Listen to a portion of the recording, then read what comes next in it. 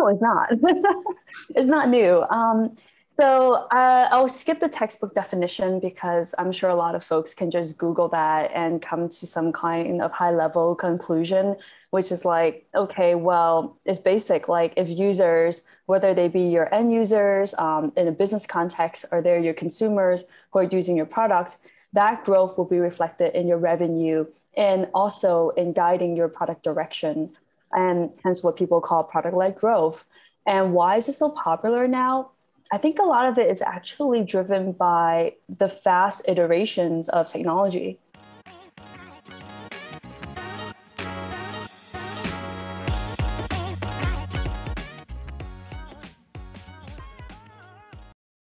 Hey everyone, George Soto here, and you're watching the Reprise Product Led Revenue podcast.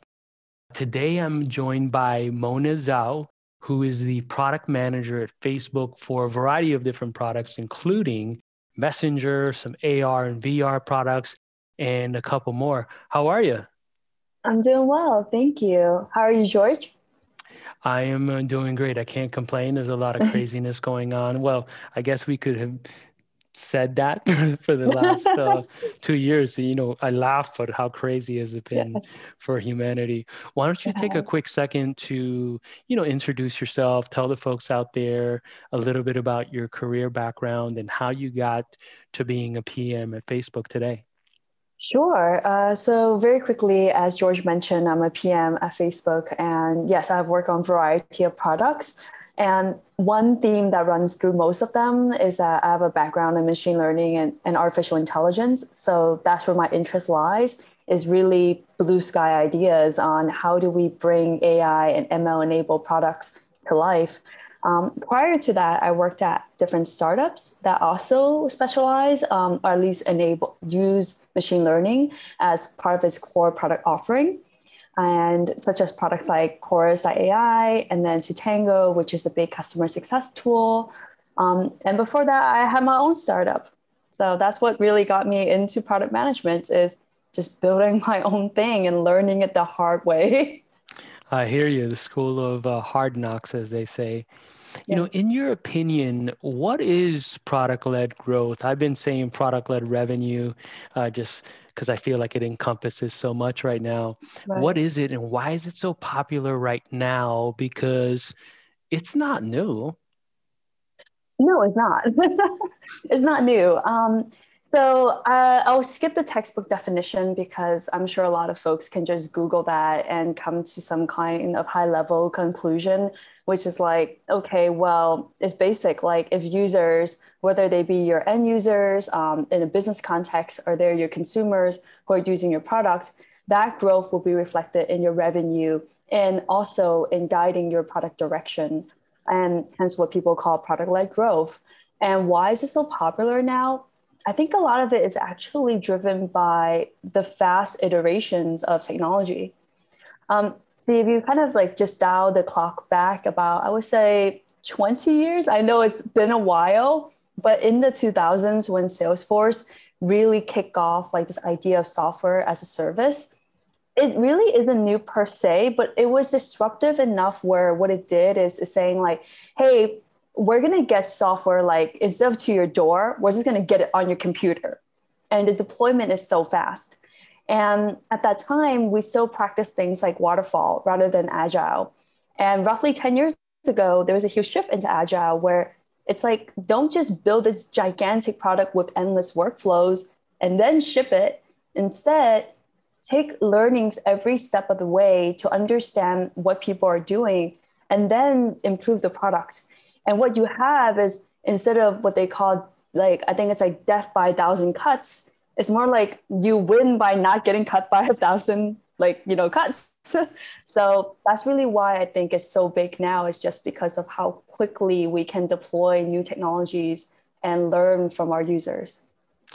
Well, let me ask you, how do you know if your product or your funnel should feature product-led experiences like a free trial or the freemium model or self-guided product tours? How do you know when, you should implement it or perhaps not?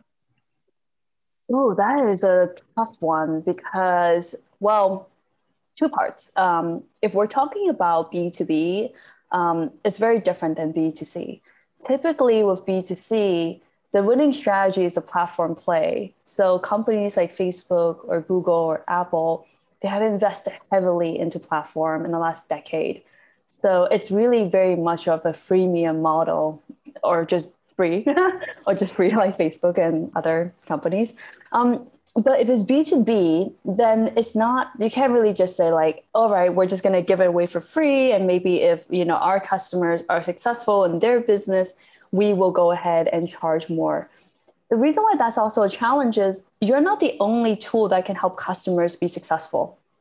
That's the challenge. And I think it's a little bit too hopeful to say, well, maybe if they use our product for a while and they end up growing their team size, we're going to convert them. Instead, I would actually focus on what is the winning experience in your product, and is that something you should lock behind a glass door? Hmm. That's the biggest question. Is every product out there, it should do something, one particular thing, what I consider a competitive edge. Like when I worked for different companies with an AI background, usually that is one of the core offerings. And that is something you can lock behind a glass door and at the same time showcase. So I would say that's really the question to ask, like, what is your product trying to do? And ultimately, what is the kind of outcome you want your customers to realistically achieve? And to what extent do you want to start charging versus letting them have it for free? Now, how much of that is sort of qualitative in versus quantitative? How much do you Mm. know to give away? Like that free trial or that V1 or that plan one, I should say, that is free. How do you know like what that should encompass? Because one of the things that I've seen with the sort of like long tail models or the freemium is that it's not as easy as people think. You give away a free tier, and then you are trying to also sell upmarket and particularly mid-market enterprise, and then you start to sort of cannibalize the one or the Mm-hmm. other, right? And so it's there's no worse feeling to as a salesperson than to like call up Pepsi or Oracle and they're like, oh, we're using your tool and we're happy paying $10 a month. You know what I mean? So how do you figure that out? Mm. Or we're I, using your free version, right?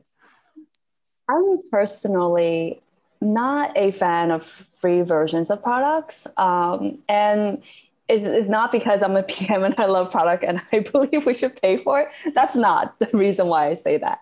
The reason why I say that is more about what is really the end game of the product.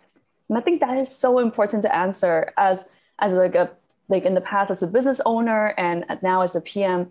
I always think about it as like, what is the end game? And here's what I mean.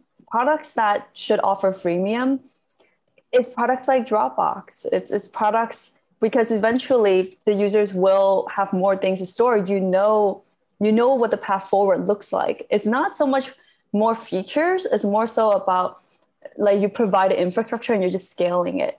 So that's one example. Another one is what I would consider like Slack. Slack offer a freemium for a long time. And ultimately, their end game, their exit strategy was going public and getting acquired by Salesforce. But what they're not telling you is the platform play.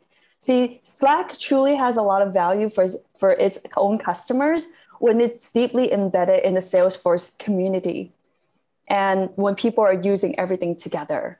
So if we're building a product with the end game is, hey, we believe, let's say hypothetically, we are working on a product that we believe will shorten the discovery process in the sales cycle. It's very Mm, specific because we know I that, love that. let's just say we know because like people don't like talking to salespeople and we want our salespeople to really learn and take their time to understand customer needs. So when it's time to sell, rather than spending their time on doing discovery and just walking through like basic product specs and which honestly, at some point, a bunch of products kind of look the same and your paradox of choice. It's more about understanding the business. So let's say you go build a product for solving the discoverability bits. Okay, cool. Well, you can't be offering for free, because then you will just end up finding yourself constantly building new features, because that's your end game. Your end game is trying to fundamentally change how people work. And that's not something you should offer for free. And it's not a platform play, it's a true product play. And it's truly about driving business outcomes. So to that, I would say it's quantitative. It's both a qualitative business strategy evaluation followed by quantitative, which is like, all right, given that's the case, how do we go and actually convert these customers and really think about how are we adding value to their business? And to Oh, that, I would actually recommend a really good book. Sorry, I'll pause there. yeah, well, tell us about the book. Oh, yes. I highly recommend a book called Value as a Service, the next disruption. I am a little always wary saying the word disruption. But I mean, jokes aside, it's written by the founder and CEO of Coupa Software. And I love that book, in particular in SaaS context, because it's always about proving out value. Mhm. It's not a question of should certain team size pay or not. It's about a value exchange that you're getting. Awesome. Now, if I'm a leader out there and I am trying to, specifically a product marketer or marketing leader out there, and I'm trying to deploy a product-led growth strategy, what roadblocks or issues would you give sort of them a heads up around that they might run into, and what could they do to sort of avoid them? The first one is really about understanding the product. And that is hard. Oftentimes, when we join a company, whether as a marketing professional or a product professional, there's so much history that already probably went into the product. Unless you're really there from day one, then that's different. Then you have not yet reached product market fit. But assuming you have reached some kind of product market fit, then you really have to work closely with the product team to dissect the product, to understand its many iterations of growth up to that point, because that will give you many insights into understanding potential pitfalls, like, for example, what verticals to maybe not pursue. Product teams, they spend a lot of time understanding this.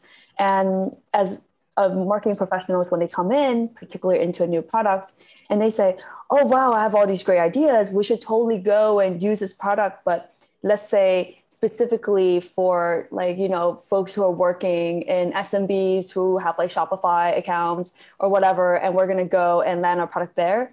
Most likely the product team had thought about this and might have pursued it and might have done user research on it. And maybe nothing much turned out from that. So I would definitely say, try not to reinvent the wheel, even if a product oftentimes looks pretty innocuous. Awesome. Thank you for that. That was fantastic. What behavior or data, I was going to say data set, data is data, um, should we be tracking within a product-led growth experience?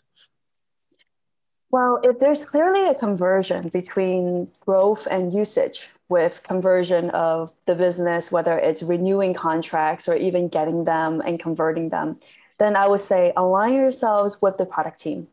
Product teams themselves have key product metrics. And if they're growth, they're usually your kind of vanilla ones. Like they are your daily active, your monthly active, your weekly active, and understanding how to resurrect users, like users that have just kind of ghosted the products. Like, why do they come back? What brought them back?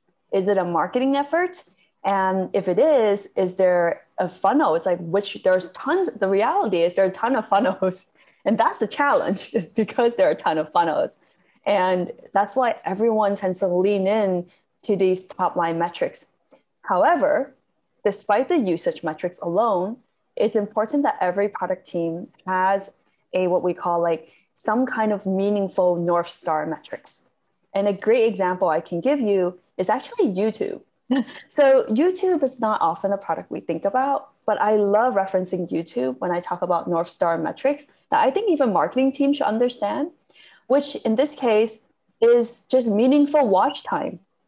And that sounds trivial, but to go back a few years ago, before YouTube had this realization, they were not actually pushing out, like their algorithm was not pushing videos that had more than 10 minutes. But now YouTube realized that, hey, in order for users to have a more satisfying experience, we should offer, or at least we should encourage creators to offer videos with more than 10 minutes of watch time. Because to them, that's what they consider to be meaningful. And in turn, advertisers are able to actually show more ads, and in a way that's not icky. They can show it instead of just in the beginning or at the end, they can put it in at the 5 minute mark or at the 3.5 minute mark. And that is something where I see marketing and product should come together to really understand that meaningful North Star metric. Awesome. Thank you so much. So drum roll here. What's one tip that you would give a marketing leader around successfully deploying a product-led growth strategy right now, like something that they can do tomorrow? Something they can do tomorrow. I would say definitely don't over index on things like changing colors, because I think consumers and end users or people, like at Facebook, we call our users just people because that's who they are. Don't over index on things like, oh, if I change a color, it's going to drive conversion. But rather, it's really about understanding when people are coming to your product and what are the other factors. Like, for example, are they coming in because of the fact that we're creating content, or maybe because our partners, or we're doing a lot of partnership, our partners are creating content. So really understand that top of the funnel and the motivation and intentions of the users and collect it. That's the biggest thing that people are not doing. See, the moment people land on your product, ask them. Like, I mean, it can be a pop-up, it can be a follow-up email, but ask your leads, like, why did you come into like our product? And it's not just about the source, it's really about the intentions. Awesome. Mona, thank you so much. This was absolutely fantastic. If people want to follow your content or maybe follow you on social media, what are the best channels to reach you? LinkedIn, that's the best. I try to keep my social media profiles private. I know it's so funny as someone who works at Facebook saying this, I, but I'm with I you. love LinkedIn. I get it. I get it. I sort of just defaulted to having my social channels be business and then DMs will be more personal. But awesome. Well, have a wonderful day and hope to see you soon. Thank you so much, George. This is really fun. Thank you.